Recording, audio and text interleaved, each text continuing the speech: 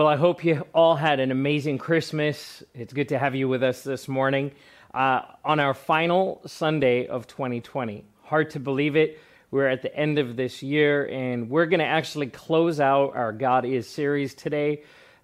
Kicked that off the first Sunday of January, and we've spent this year looking at the Word of God, discovering who God is.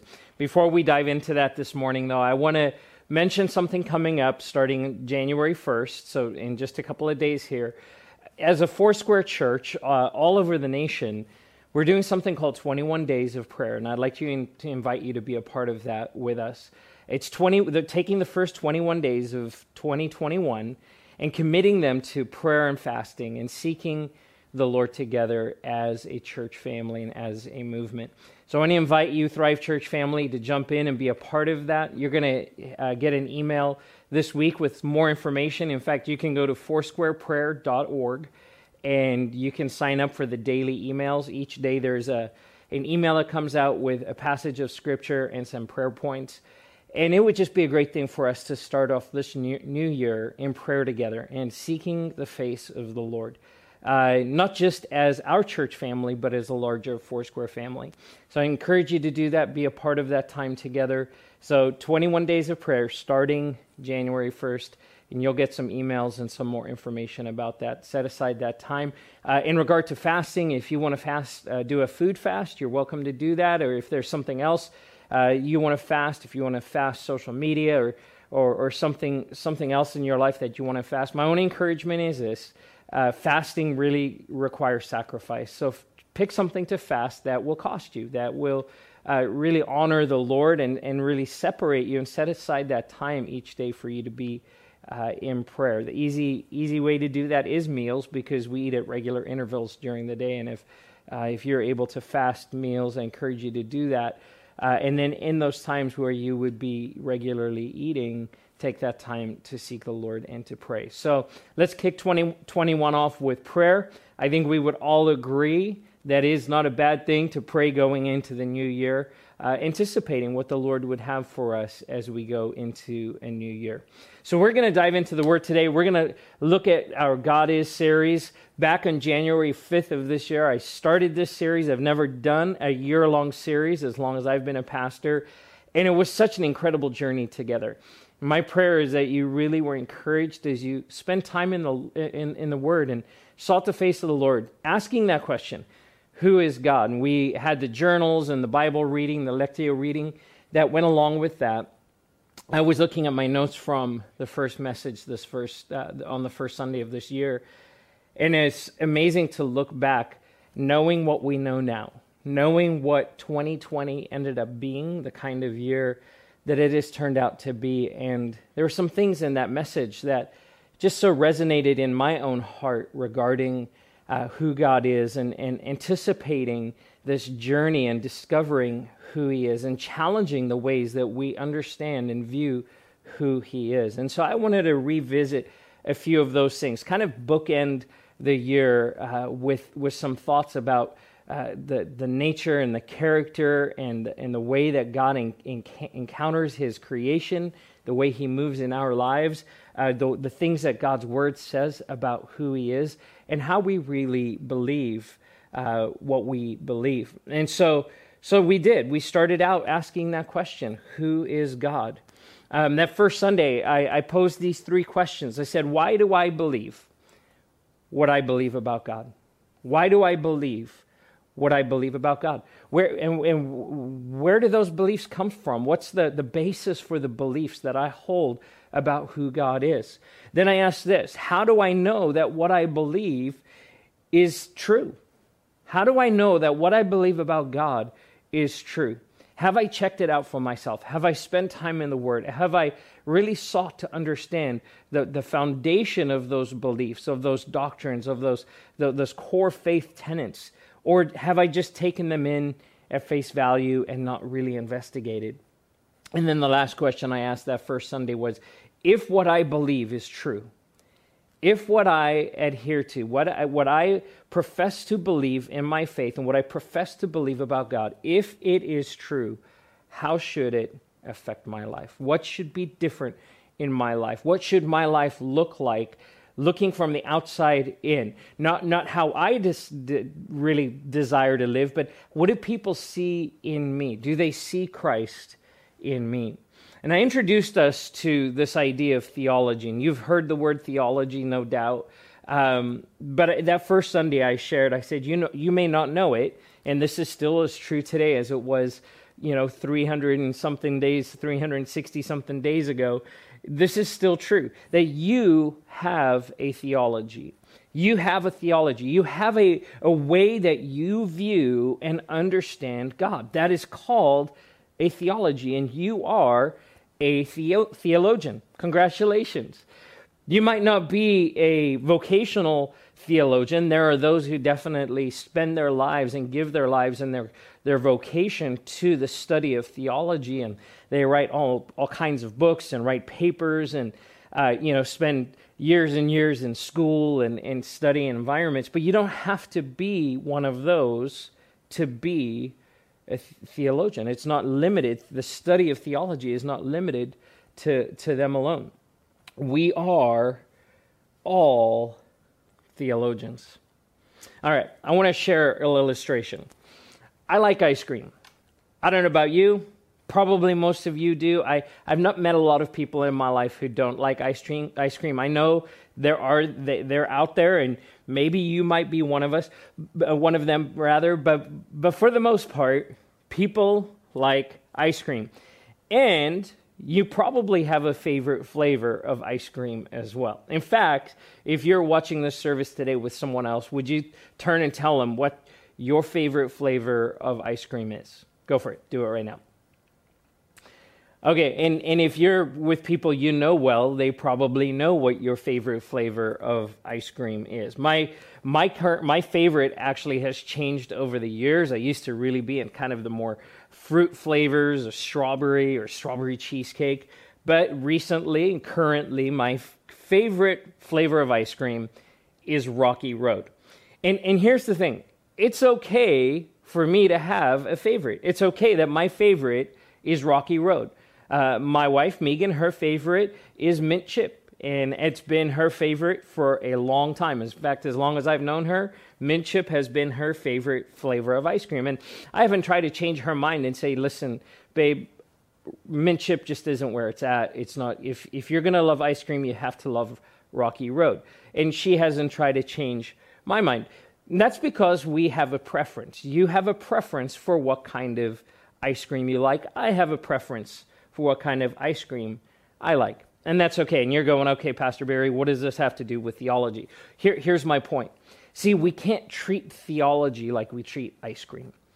We can't treat theology like we treat ice cream. That my preferences when it comes to theology have to take a back seat to what is true about God. Otherwise, what I do is I force my preferences onto the Lord, onto my understanding of who He is. And what can happen is I start understanding God through a skewed or through a distorted perspective, and I don't have a clear picture of who He is. We can't do theology in the same way that we treat ice cream. We have to set aside those preferences. And we can't definitely go to other people and say, this is what you have to believe, before we go and we do the work of understanding what God's Word says. This is especially true when we're dealing with core doctrines.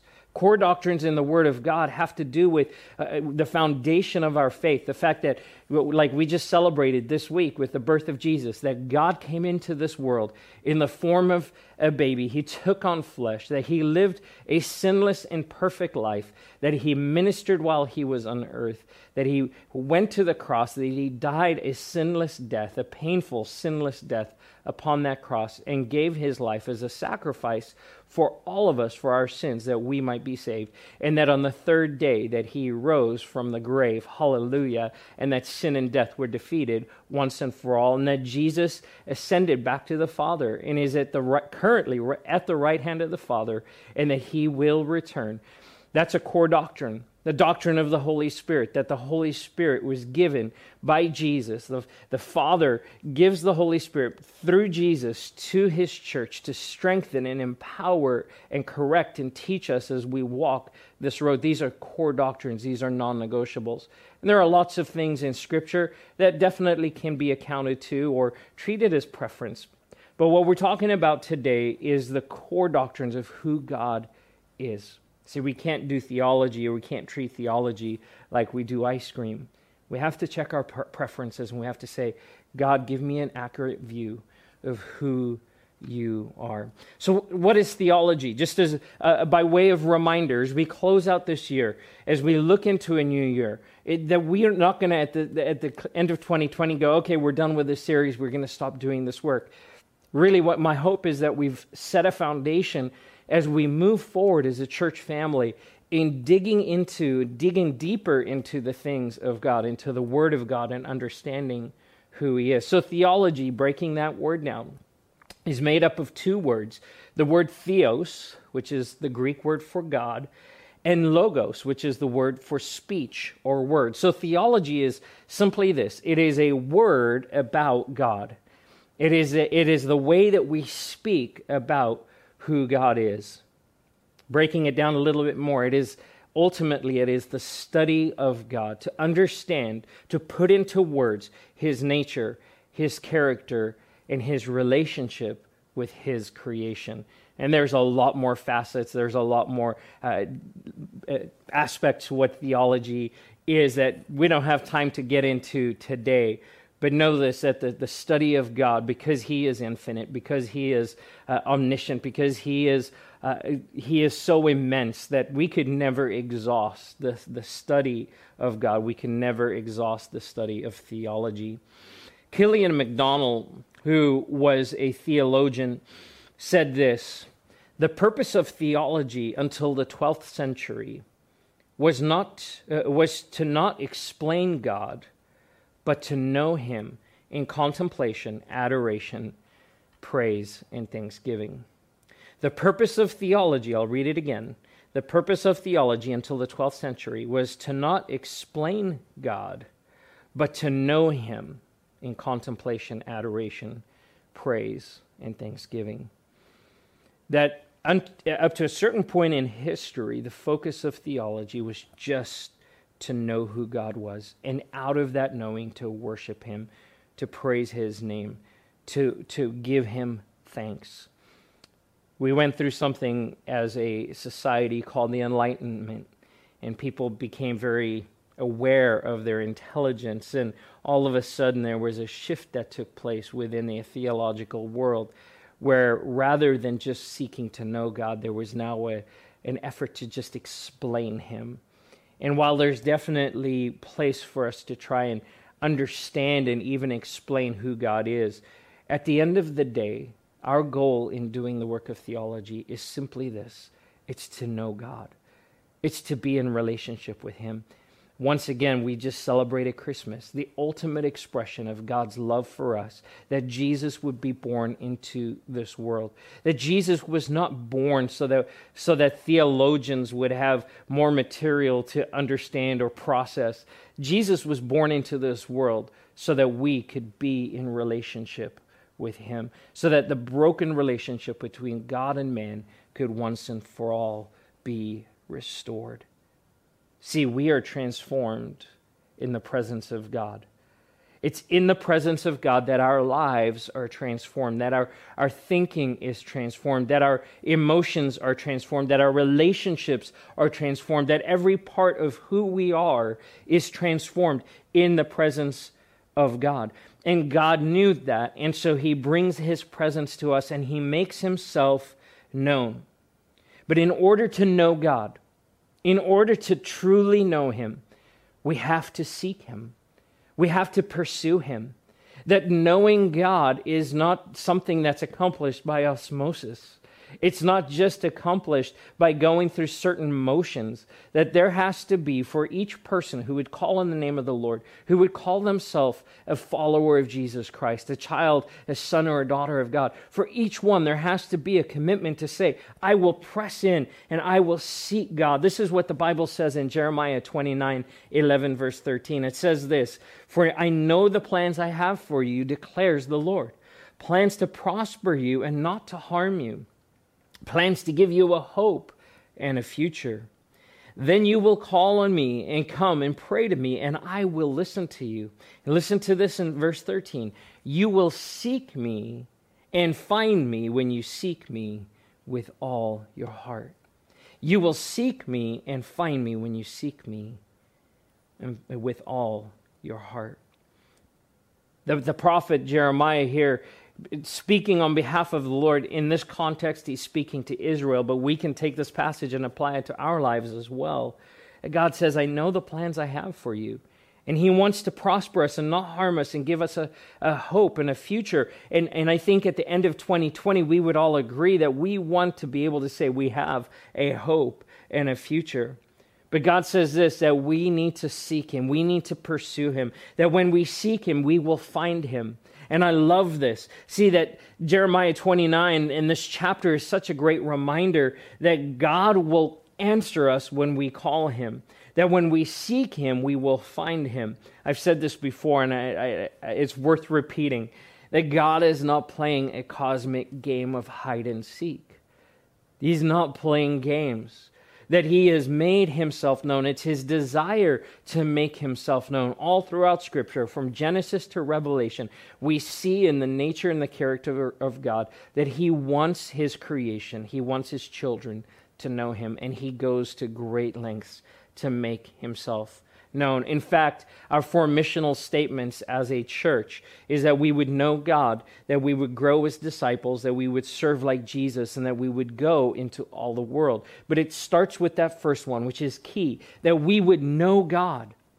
And the only reason that we can know God, as the word says, is because he has made himself known, that he has revealed himself. Again, Christmas this week, Jesus coming into the world.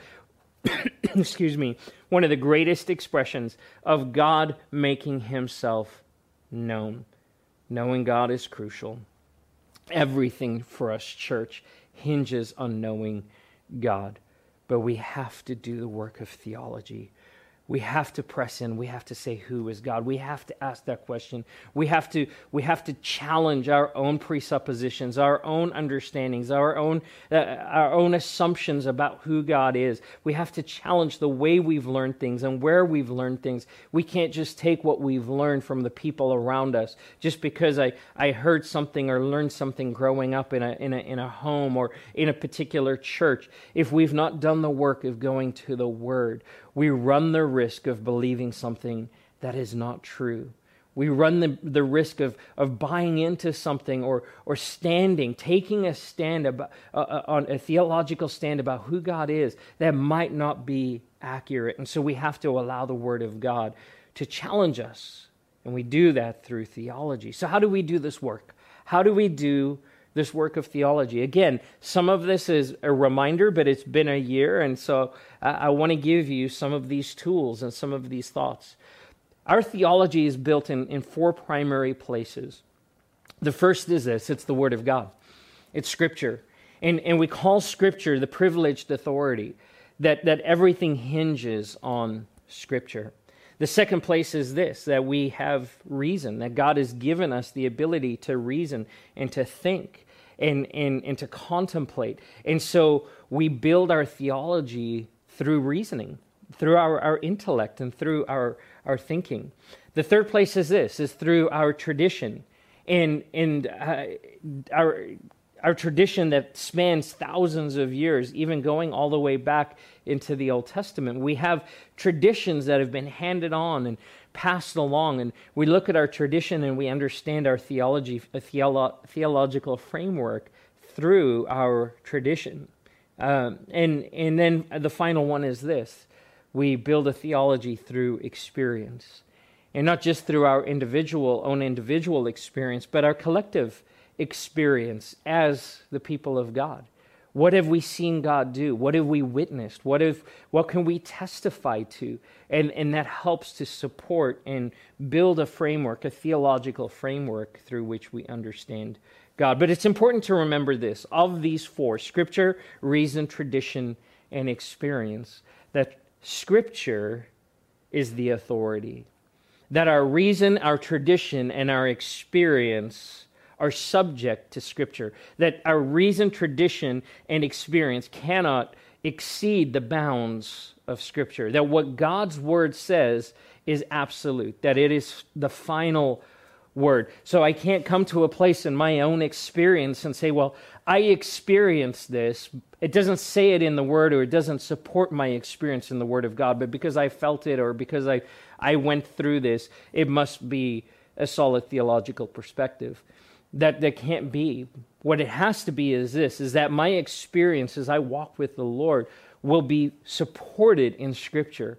So Scripture, in that case, creates guardrails. The Word creates guardrails for us to do this theological work in. It also is the first place that we go. And while reason, tradition, and experience are important factors that will play into our theological framework and building that, it has to be founded on and really undergirded with Scripture, which is why we have spent this year pressing into the Word of God, looking at the whole of Scripture, the Old Testament, the New Testament. We've looked at the poetic books and the prophetic books and the historical books. We've looked at the epistles, and we've looked at the Gospels, and we've looked at this range of Scripture to know this, that God is evident, that who He is can be seen throughout Scripture, from cover to cover, that God is making Himself known through His Word. The Apostle Paul says this in 2 Timothy chapter 3, verse 16 through 17. All Scripture is God-breathed and useful for teaching, rebuking, correcting, and training in righteousness, so that the servant of God may be thoroughly equipped for every good work. All Scripture, all of it, is God-breathed and is useful. And it does all of those things, that teaching, rebuking, correcting, and training, that Scripture will do all of those things in our lives. As we come to the Word, as we develop the discipline of being in God's Word and reading His Word and understanding His Word and understanding the context in which it was written, it will do something in us. It will move in our lives. I heard this years ago. Someone said this, that any time that I read a passage of Scripture, that because of God's omniscience, that He knew before I read that passage, that I would read that passage at the moment that I read it. And that by His Spirit, He causes those words to come alive in my life, in my understanding, to illuminate and understand who He is. The writer of Hebrews echoes that, and he says this in Hebrews chapter 4, verse 12. For the Word of God is alive and active, sharper than any double-edged sword. It penetrates even to dividing soul and spirit, joints and marrow. It judges the thoughts and the attitudes of the heart. Such a great picture here of the way that Scripture works, that it's not passive, it's very active, it's alive, that it is moving. And the writer here used this imagery of a sword that is cutting through flesh, that it would penetrate, that it would divide, that it would separate one part from the other, soul and spirit, joints and marrow, and a very vivid metaphor, very vivid picture of what the Word of God does in our lives. Says that it penetrates, divides, and judges. That it will look inwardly. And I'm going to tell you, when I read that, it doesn't sound comfortable and doesn't sound like fun. This is a little side thought here. If all I ever do when I read the Scripture is feel just overflowing joy and like everything in my life is okay, I'm probably not reading enough of it, or I'm not reading it correctly. Because there's something about the Word of God that, yes, it will encourage you. Yes, it will shine light and it will fill you with life.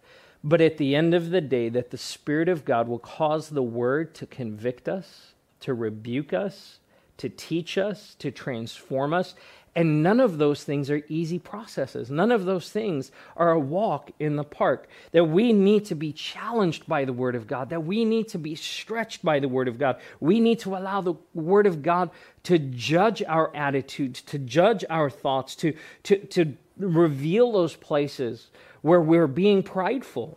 In fact, the thoughts and the attitudes of our heart, it's not our thinking, it's our heart. It's the place where those emotions, those attitudes, that pride lives. It takes root in our heart, which is why the writer of the Psalm says that we need to hide God's word in our heart, not in our minds, because it will challenge that place where those things that are not of the Lord will be birthed out of. Challenges the thoughts and the attitudes, judges the thoughts and the attitudes of the heart. See, the danger here is pride. The danger is pride. The danger is saying, I know better, or I've got God figured out. I know what he's all about. The reality is that we could study the scriptures for a lifetime. We could lock ourselves away and be in the Word 24/7 and never fully understand who God is, never have a full picture, because he is, while he has made himself known, he is not fully knowable, because he is so immense, that he is so just beyond our comprehension. But we keep pressing in. See, the danger is pride. And so the opposite of pride is humility. And when it comes to studying the Word of God and asking the question, who is God? That the essential here for us is humility. It's humility in doing the work of theology. See, we need to learn to listen to the text rather than master the text. Let me say that again. We need to learn to listen to the text rather than master the text. In fact, we need to let the text master us. That we need to allow the Word of God to be the authoritative, directive Word of God that it is supposed to be. That it would master our lives, that we would be subject to it as we learn about who God is. I want to close with a couple of passages that we looked at the beginning of the year. Well, this final passage where we find Jesus with the disciples, and he's in this place called Caesarea Philippi. And I want to read to you out of Matthew 16, verses 13 through 20. Matthew 16, 13 through 20. And this is what's going on. It says, when Jesus came to the region of Caesarea Philippi, he asked his disciples, who do the people say the Son of Man is? And they replied, some say John the Baptist, others say Elijah, and still others Jeremiah or one of the prophets. But what about you? He asked, who do you say that I am? Simon Peter answered, you are the Christ, the Son of the living God. And Jesus replied, blessed are you, Simon, son of Jonah, for this was not revealed to you by man, but by my Father in heaven. And I tell you that you are Peter, and on this rock I will build my church, and the gates of Hades will not overcome it. I will give you the keys of the kingdom of heaven, and whatever you bind on earth will be bound in heaven, and whatever you loose on earth will be loosed in heaven. Then he warned his disciples not to tell anyone that he was the Christ.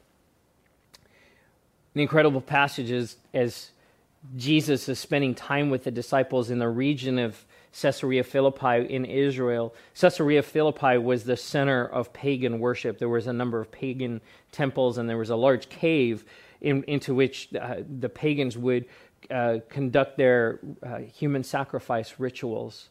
And it's in view of this place, in the darkest place of humanity, in the darkest place in that region, it was just vile. It was depraved. It's in this place where Jesus asked this question of his disciples, who do you say that I am? Who is God is essentially what he's asking. He's asking them the same question. Who do you say that I am?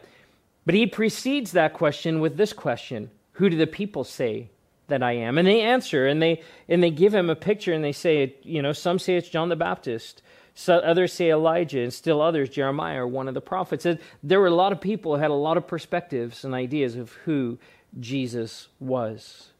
When he turns the question to them and he says, who do you say that I am?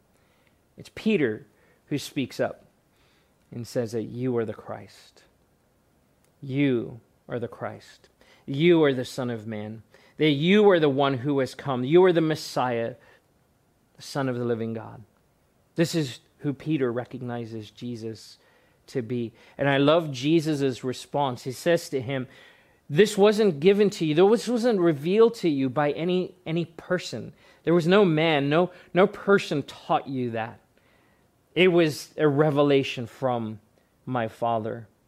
My Father is the one, Peter, who has revealed this truth to you. And then Jesus goes on to talk about the fact that he would establish his church, and that Peter and the disciples would become the apostles, and that they would be the ones who would lead the church, as the church would then grow exponentially and explosively around the world, even resulting in us being a part of this congregation today.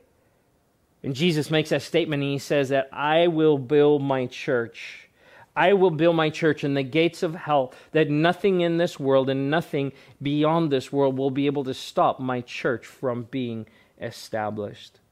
That's a whole nother area of study that we can get into. See, the world has distorted ideas of who God is. The world has pictures and thoughts and has made decisions about who God is or who God isn't. They've established their own theology. And you can have a theology, by the way, whether or not you know Jesus as your Lord and Savior, that people have words that they would say about who God is. In this place where they were geographically located, people were doing whatever they wanted. They had decided that there was a way that they would worship, and it was okay for them, even if it meant the taking of another life, or worshiping animals, or all kinds of just horrible things taking place in that. And in the midst of this, Peter has this revelation of who God is. Jesus says to Peter, you're blessed. There's a blessing that comes with seeking God and understanding who he is. There's a blessing that comes through the revelation that is given by the Father. Why is he blessed? Was he blessed because he got the right answer? No. He was blessed because he had a clear understanding of who God is. And remember, I said that we are transformed in the presence of God. That when we press in, when we know who God is, when we seek him and we gaze on his face, that there is something that happens to us, that our lives become transformed. And we are blessed when our lives are transformed. Jesus says this was a revelation of the Father. And in the same way that Peter had a revelation from the Father, you and I need a revelation. We need a revelation of who God is. And in church, I've got to remind you that the revelation of Scripture is the first place that we go to. That we need to have an understanding of who God is from his word, from the word that he's given us. The word, this love letter that he has written to us, where he has unpacked and fully described who he is. And he has made himself known through Scripture. That we would do the work of going to Scripture to understand, to receive that revelation. I've had so many times when I'm in the Word of God and there's an aha moment. You know what I'm talking about. That moment where the penny drops and you go, oh my goodness, I get that now.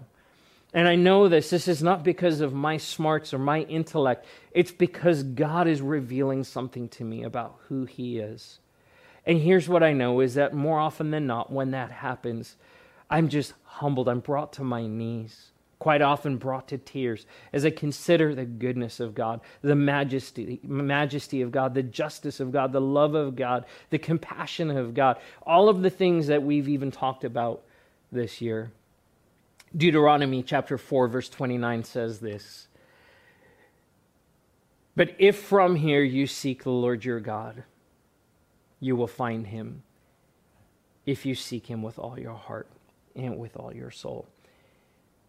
God's speaking to the Israelites as they had come out of Egypt and out of slavery, echoing the words of Jeremiah.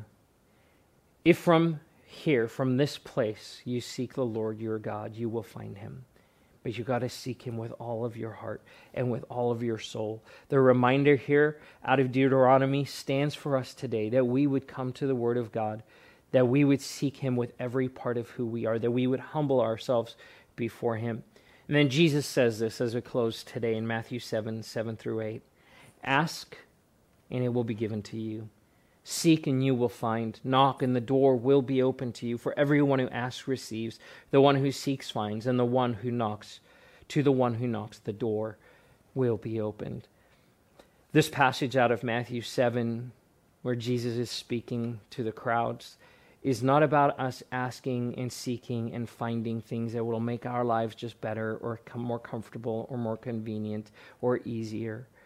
The seeking here is about the kingdom of God. Jesus is talking about seeking, knocking, finding, and pursuing an understanding of his kingdom, to know who God is. And the invitation still stands for us, that we would come and we would ask, that we would seek, that we would knock, that we would pursue God relentlessly, that we would seek to know him more tomorrow than we did today, that we would surrender our opinions, that we would surrender what we think we know at the foot of the cross, that we would allow God's word to reveal what is out of place in our lives and to bring that into alignment, that we would humbly seek the face of God. And as we do, as we gaze upon his face, that he would transform our lives. Church, as we move into another new year, we don't know what 2021 holds any more than we knew what 2020 held for us. But this we do know, that God's word stands forever, that he is unchanging, that Hebrews 13:8 says that Jesus Christ is the same yesterday, today, and forever. So let's pursue the Lord once again in 2021. Let's seek his face. In the midst of changing times, in the midst of things shifting and changing all around us, in the midst of uncertainty, let's press into the presence of God. Let's know who he is. Let's build our lives on that rock, on that understanding, on that knowledge. And as we do, God will bring a revelation of who he is. Our lives will be transformed and blessed because of it. Let's pray. Jesus, I thank you that you came into this world to reveal yourself, to make yourself known. Father, I thank you that you sent your Son, that your heart was that we would be restored to you, that the broken relationship that existed between God and man would be reconciled. God, I thank you that you want to make yourself known, that it is your desire to reveal yourself to those who would seek you. And Lord, I thank you that you're not playing games with us. Lord, as we seek you in humility, that you do make yourself known. Lord, that even a child can grasp and understand and see your face. And Lord, the most educated scholar, the most educated theologian can still study and pursue and know you. And then, Lord, that you are unfathomable. There's so much about who you are, that you are transcendent, yet, God, you have become immanent as well and made yourself known. And so, Lord, as we move into a new year, Lord, may we seek you with all of our hearts. And I thank you, Lord, as we do, that you tell us that we will find you. We give you praise in Jesus' name. Amen. I want to invite you, if you've never said yes to Jesus, you can make that decision today. If you've never made the decision to make him the Lord and Savior of your life, I want to encourage you to do that today. You can do that by simply praying this prayer with me. So if that's you, would you pray these words? Just repeat after me. Dear Jesus, thank you for loving me. Thank you for coming into this world and dying on the cross for my sin. I commit my life to you. I repent of my sin. I confess my sin before you. And I ask that you would forgive me. I choose to follow you. I ask you to be my Lord and my Savior and my God. In Jesus' name, amen. If you prayed that prayer today, please let us know. You can click the Connect card link or send us an email at prayer@thriveglendora.org. We'd love the opportunity to follow up with you. If you did pray that prayer, congratulations. Welcome to the family of God. You just made the greatest decision of your life, and we celebrate with you. Church, I love you. Happy New Year. We'll see you next time. Make sure to invite someone to join you for church. God bless you as you go.